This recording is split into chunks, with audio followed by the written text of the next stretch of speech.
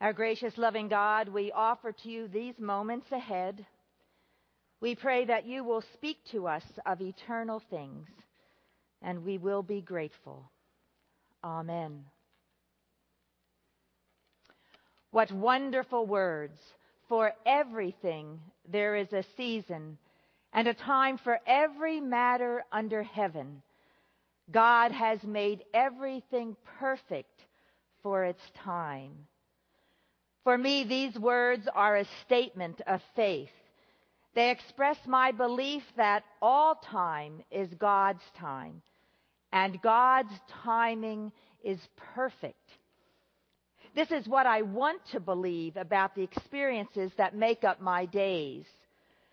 But for me, and perhaps for you, time is often experienced this way. 7, 6, 5, 4, 3, 2, 1, 0.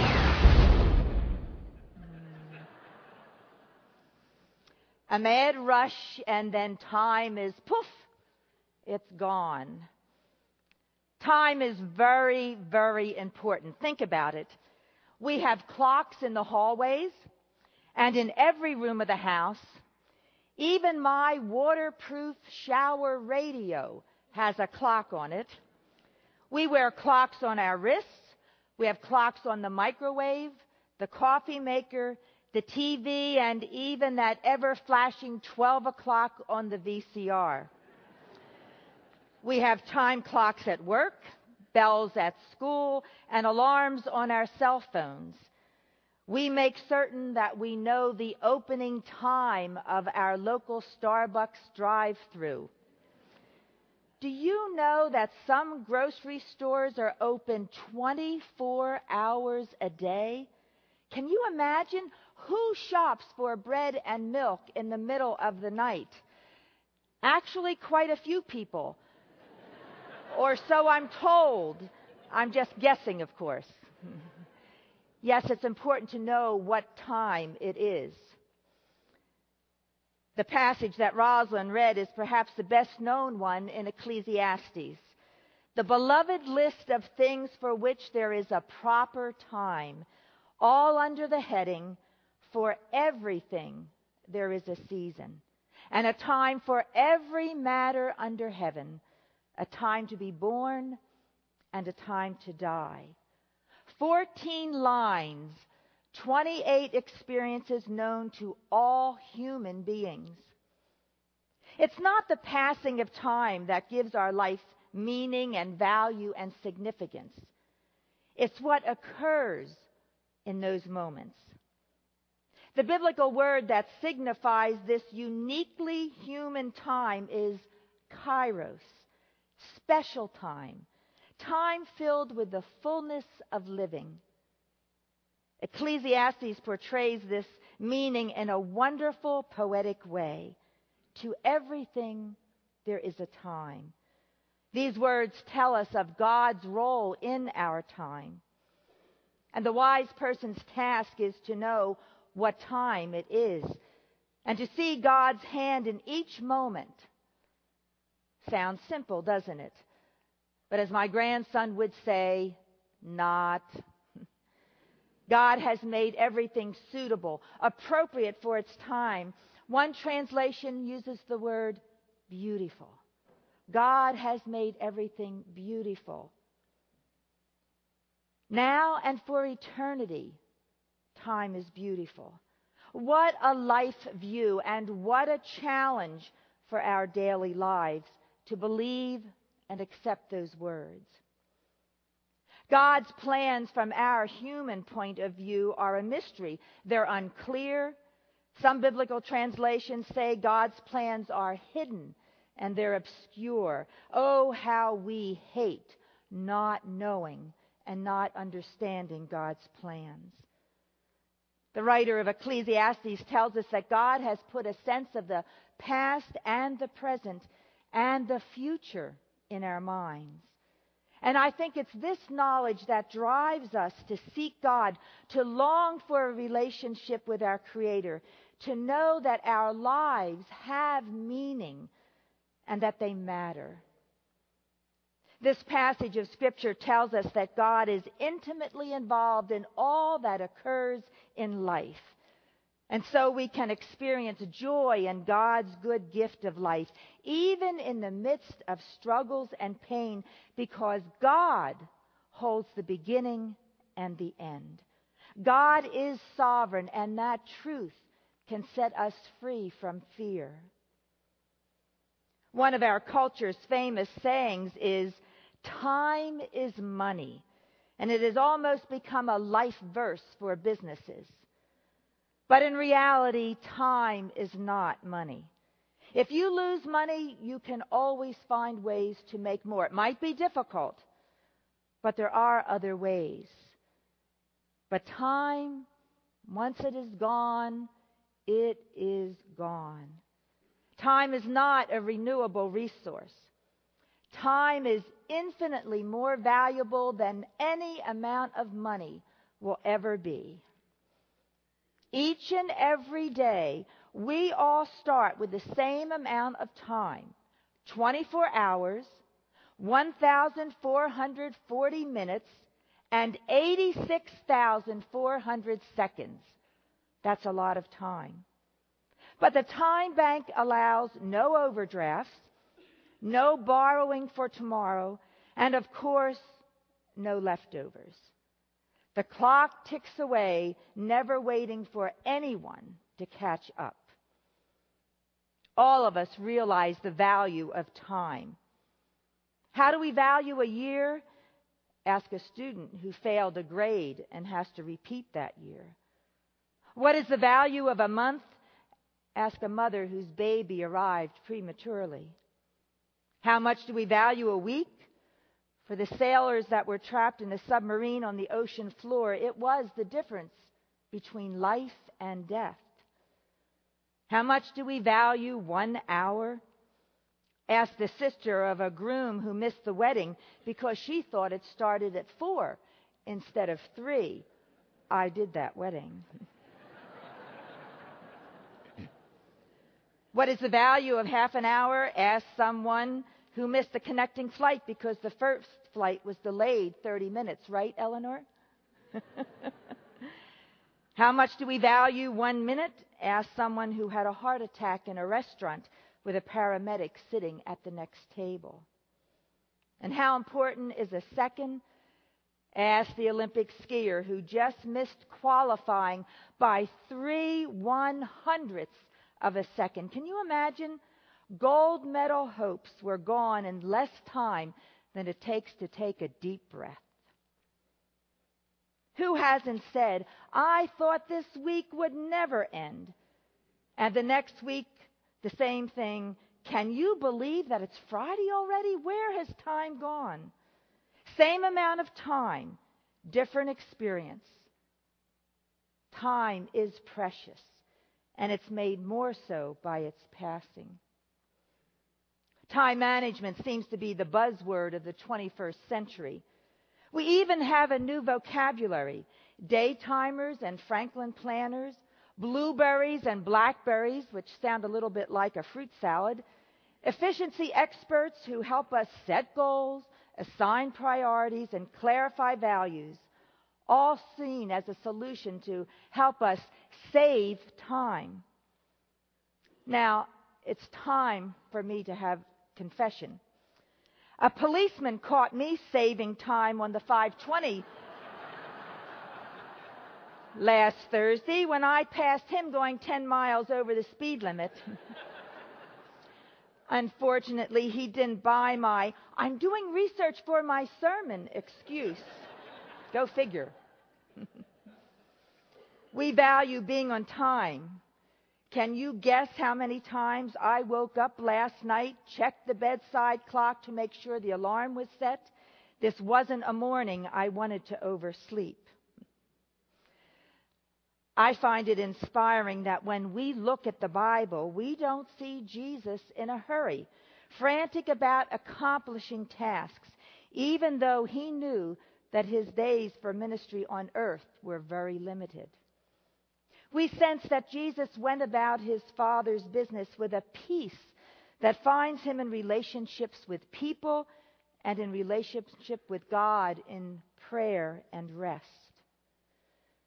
Jesus' life is a model of living the wisdom that we find in Ecclesiastes. God has made everything perfect in its own time. Living wisely is not just about efficiency, counting the minutes, hours, days, months, and years. No, it's about making the minutes, hours, days, months, and years count. The Bible uses words like this when it talks about time: opportune, holy, appointed, right, acceptable, redeeming, harvest. All words that would seem to indicate that time is a gift. When referring to time, we tend to use words like spend time, kill time, too much time, save time, find time, too little time, waste time, buy time, time flies, time crawls, time is chaotic. All words that seem to indicate that time is our master. Time. Well, are you thoroughly depressed now that I confirmed what you have always suspected? When it comes to being wise in our use of time, we grow too soon old and too late smart. What does a life that is lived wisely look like? As I reflected on my life as I was studying the scripture for today, I realized once again that God's plan for our lives is perfect. And I also know that for me and perhaps for you, it's easier to see how God works together all things for those who love Him after time has passed than while I'm in the midst of living the present day-to-day stuff of life. We do have 20/20 vision, don't we, when we look back over the years behind us and see the evidence of God's leading. Do you know that each night before I turn out the lights, I check my calendar for the next day? And each morning, first thing, I check my calendar again. Now, I'm not sure what I think is going to have happened from the time I turned out the light until the next morning. But I want to be certain that I'm not going to miss an important appointment. The message of Ecclesiastes, the Word of God to us, is that there's time for us to do everything in life that is necessary. That's where the wisdom comes in. All that is necessary: rest, prayer, play, worship, family, love, work, service. The question becomes, what will we do with the life that God has given us? Throughout my ministry, the Lord has brought many faithful people into my life who have witnessed God's love to me in the way that they face the uncertainties of time. People who strengthen my belief in the Bible's teachings that in life and in death we are the Lord's, and that nothing, not illness, abandonment, disappointments, financial setbacks, divorce, chemotherapy, not even death, can separate us from the love of God in Christ Jesus. Many faces and names come to mind, and there are hundreds of stories of people that I could share with you. But today, I would like to tell you a little bit about two people I had the privilege of knowing. Two special people who lived believing in God's perfect timing.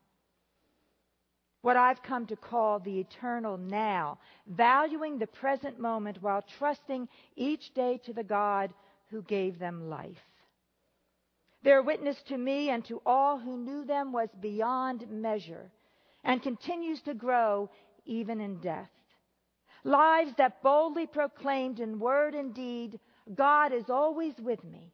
In the joys and in the sorrows, in the laughter and in the tears, I have never had to face one moment of my life alone. Hunter Simpson was born April 19, 1987, and died December 31, 2005, of brain cancer. He was 18 years old. We'd all agree it was a life much too short. But as family and friends often say, it was a life jam-packed with faithful living. Hunter's life was so extraordinary that the Seattle Times featured his story on the day of his memorial service. Listen to some of the comments made by the reporter. During his first and only semester in college, Hunter Simpson spent his meal plan money on soup. For lunch and dinner throughout the semester, Hunter ate soup. And not a bowl of soup either, but a cup, because at $1.50 it was cheaper. When the semester ended last month, he used the credit remaining on the plan to clean out the cafeteria at Trinity Western University in Langley, British Columbia, buying $900 worth of chips, juice, and water that he delivered to homeless children in Seattle. That was Hunter Simpson's life, simple, giving, and short. A 2005 graduate of Bellevue High School, the Medina teen was involved in sailing, wrestling, and lacrosse. Last year, he was the recipient of Bellevue High's Inspirational Brady West Award, given each year to a student who exemplifies character and leadership. But at the center of Mr. Simpson's life was his Christian faith. He never wavered. He always tried to practice what he preached. He led quietly. He wasn't loud or flashy, and he was incredibly frugal. Mr. Simpson and his friends spent many Saturdays handing out hot meals to the homeless around Pioneer Square. He spent summers in Tijuana, Mexico, helping to build homes for the poor. The executive director of New Horizons said Mr. Simpson came into the center on the weekend before Christmas to deliver a couch. That was 2 weeks before he died. He was an amazing young man, an incredible young man with a heart for social justice, for the poor and the oppressed.